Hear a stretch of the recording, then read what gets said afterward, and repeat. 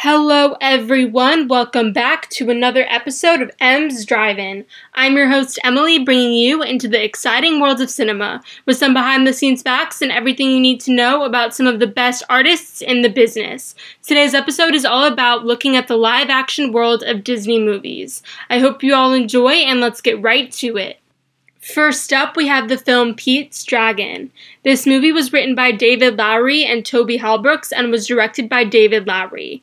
This movie is about Mr. Mitchum, who is played by Robert Redford, a woodcarver who delights local children with stories of a mysterious dragon that lives deep in the woods of the Pacific Northwest. His daughter Grace, played by Bryce Dallas Howard, believes that they are just tall tales, until she meets Pete, played by Oakes Fergley, a 10-year-old orphan who says he lives in the woods with a giant friendly dragon. With help from a young girl named Natalie, played by Una Lawrence, Grace sets out to investigate if this fantastic claim can be true. The themes of this movie are courage, maturity, and family.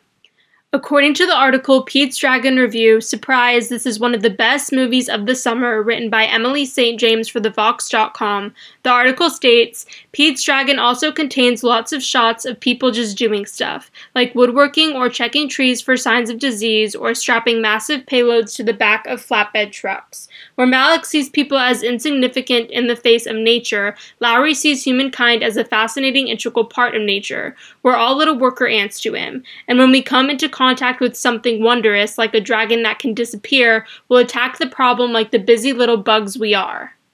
This quote leads us into our first theme of courage. When we think of courage, we think of a mental or moral strength to venture, persevere, and withstand danger, fear, or difficulty. Pete losing his family at a young age means that he has to adjust to a completely new environment that is rooted in nature.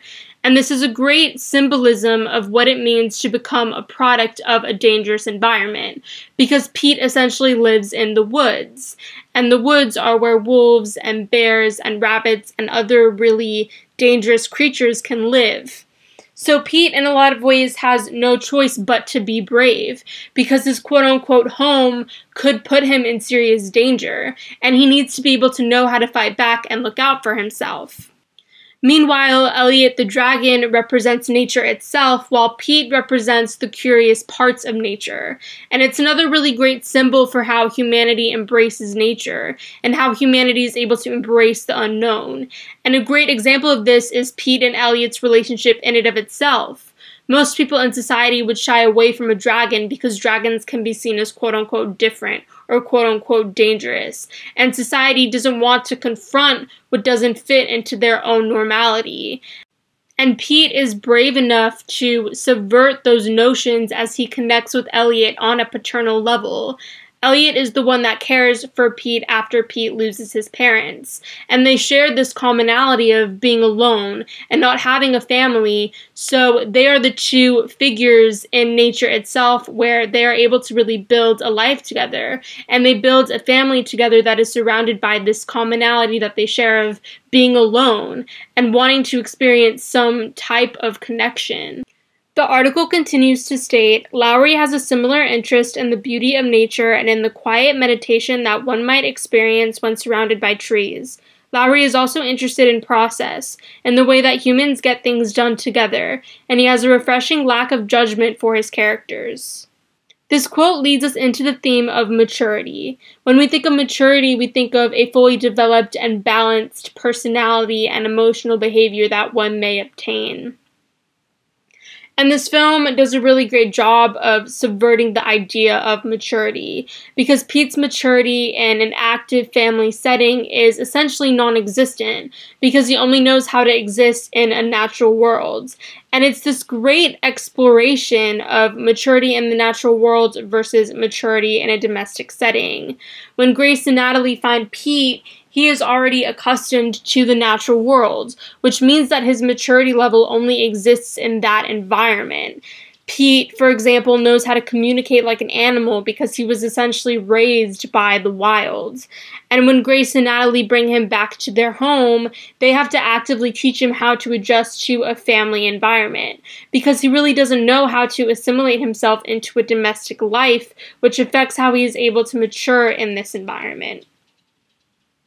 And on the other hand, Grace and Natalie, and this is what I love about their characters, is that they never judge Pete for who he is or where he comes from. They both bond with him in an emotional way and work with him to feel loved instead of working against him. And it coexists beautifully with the way that they love and embrace nature. Pete is a part of the nature that they both love, which creates a great way for them to find common ground, and it creates a really great way for them to bond.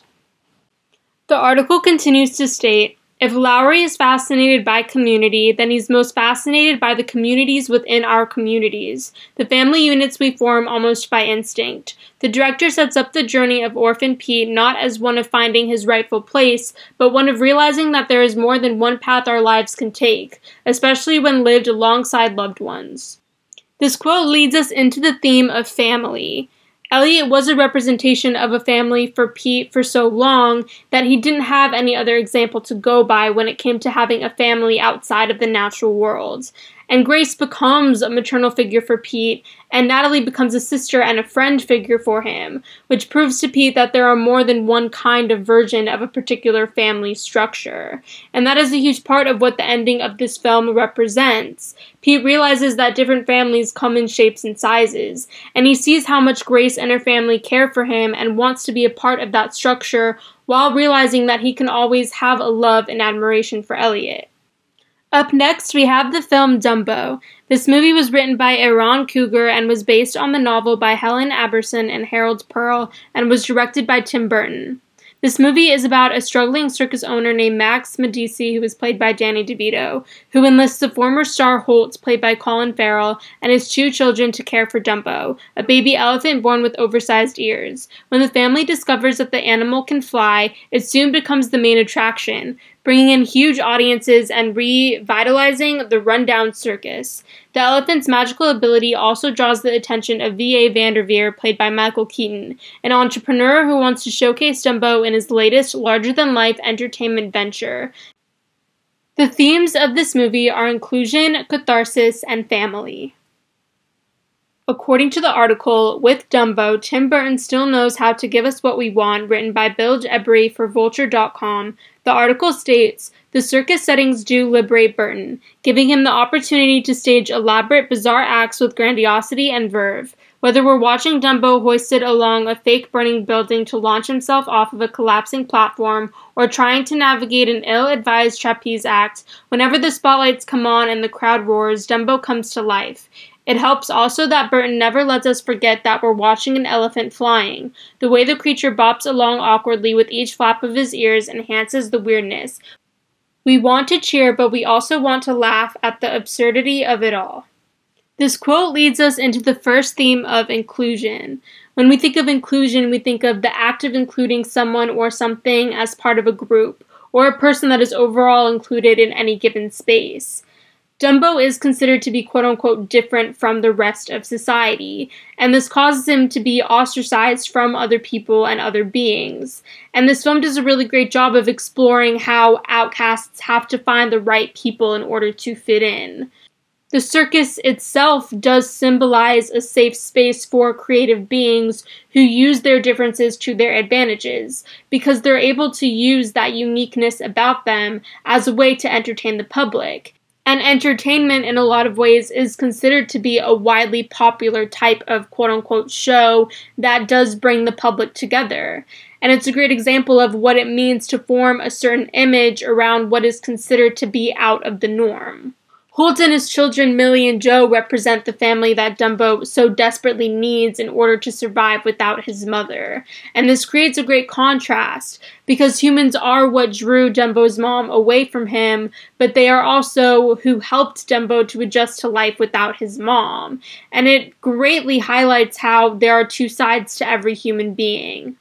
Dumbo is considered to be a spectacle, but what is put on display for the public to see never gets tiresome, because Dumbo as a baby elephant has a purity in the way in which he discovers his talent, and the way that he discovers this talent that he has is really able to draw a lot of humanity in.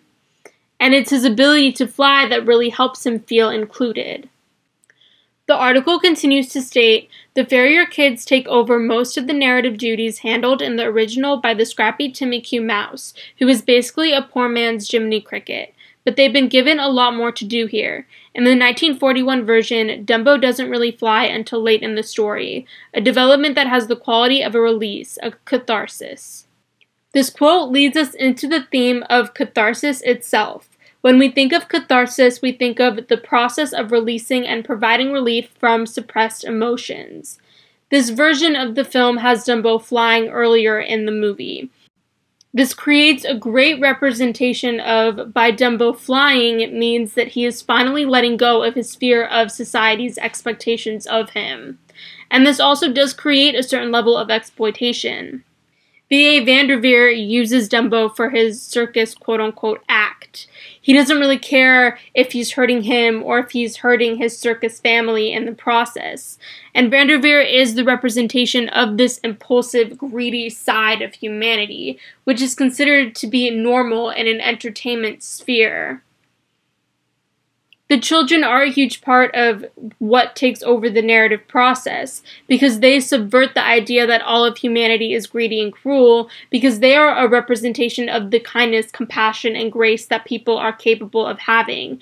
And that also creates a great level of catharsis, because it is showing a framework of emotions for how human beings are able to relate to each other.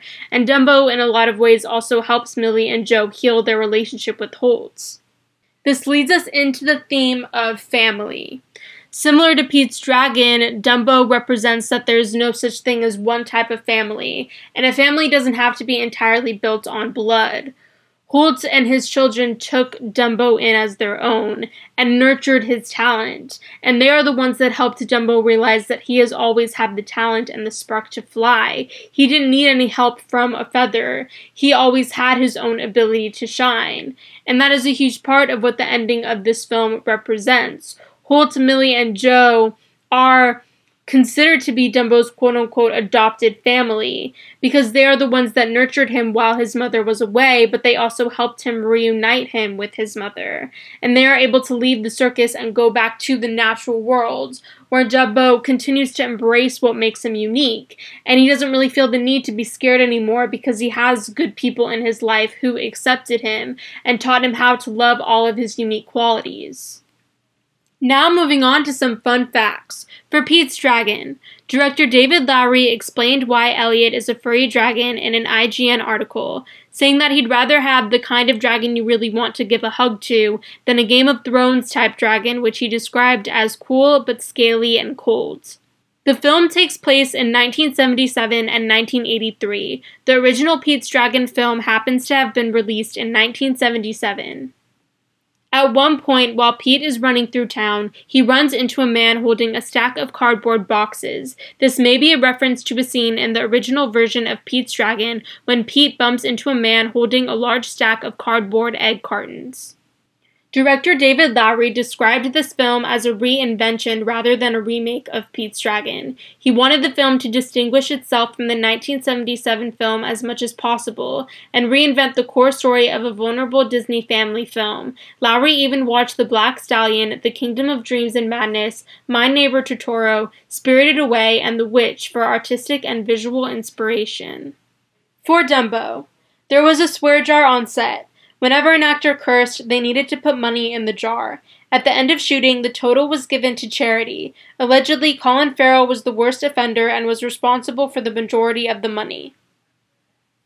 Colin Farrell, who had worked with horses in films before, often took action to ensure the horses on set were treated properly.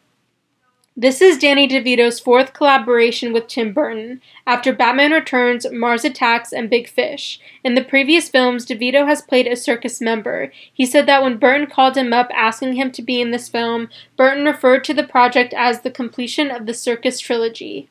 Sharon Rooney was tapped to sing Baby Mine in the film. The song is special to Rooney as her grandmother used to sing it to her when she was a child.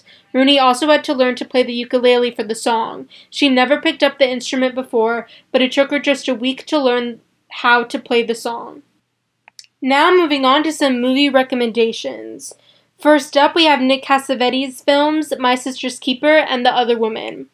My Sister's Keeper was such an amazing movie. The family dynamics were incredibly intense and incredibly emotional, and I personally believe that this was Cameron Diaz's best performance because we really got to see a different side to her because I, for one, am so used to seeing her in comedic roles, and she does a fantastic job in them, but being able to see her take on a more emotional and intense role was incredible to watch, and the film itself was really heavy and very vulnerable, but Nick took those themes and really handled them with such care and such sensitivity that as an audience member, you were really able to be sucked into the story. Next up, we have The Other Woman. This film was so much fun to watch. It is no means a great, fantastic film, but it is a really great film if you want to just be able to sit down and unwind after a long day, because it's a great film about women supporting women and women really being able to come together instead of being pitted against each other, and that is what really led the film. Cameron Diaz, Leslie Mann, Kate Upton, they do such a great job of really showcasing what it means for women to work together as a unit. And that is a really huge part of what makes the film so gratifying to watch. Last but not least, we have The Mask of Zorro. This was a film that Antonio Banderas starred in with Anthony Hopkins and Catherine Zeta-Jones, and it is another really great take on the original Zorro series from the 50s and the 60s.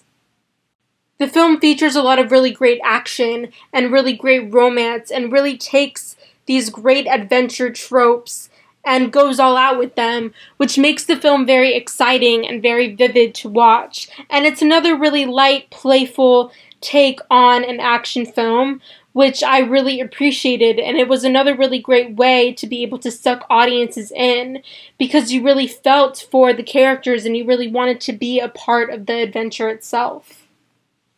As our time together comes to an end, I just want to thank everyone for tuning in to M's Drive-In. I'm your host, Emily, bringing you into the exciting world of cinema with some behind-the-scenes facts and everything you need to know about some of the best artists in the business. Keep an eye out for our next episode on the vibrant world of Pedro Almodovar.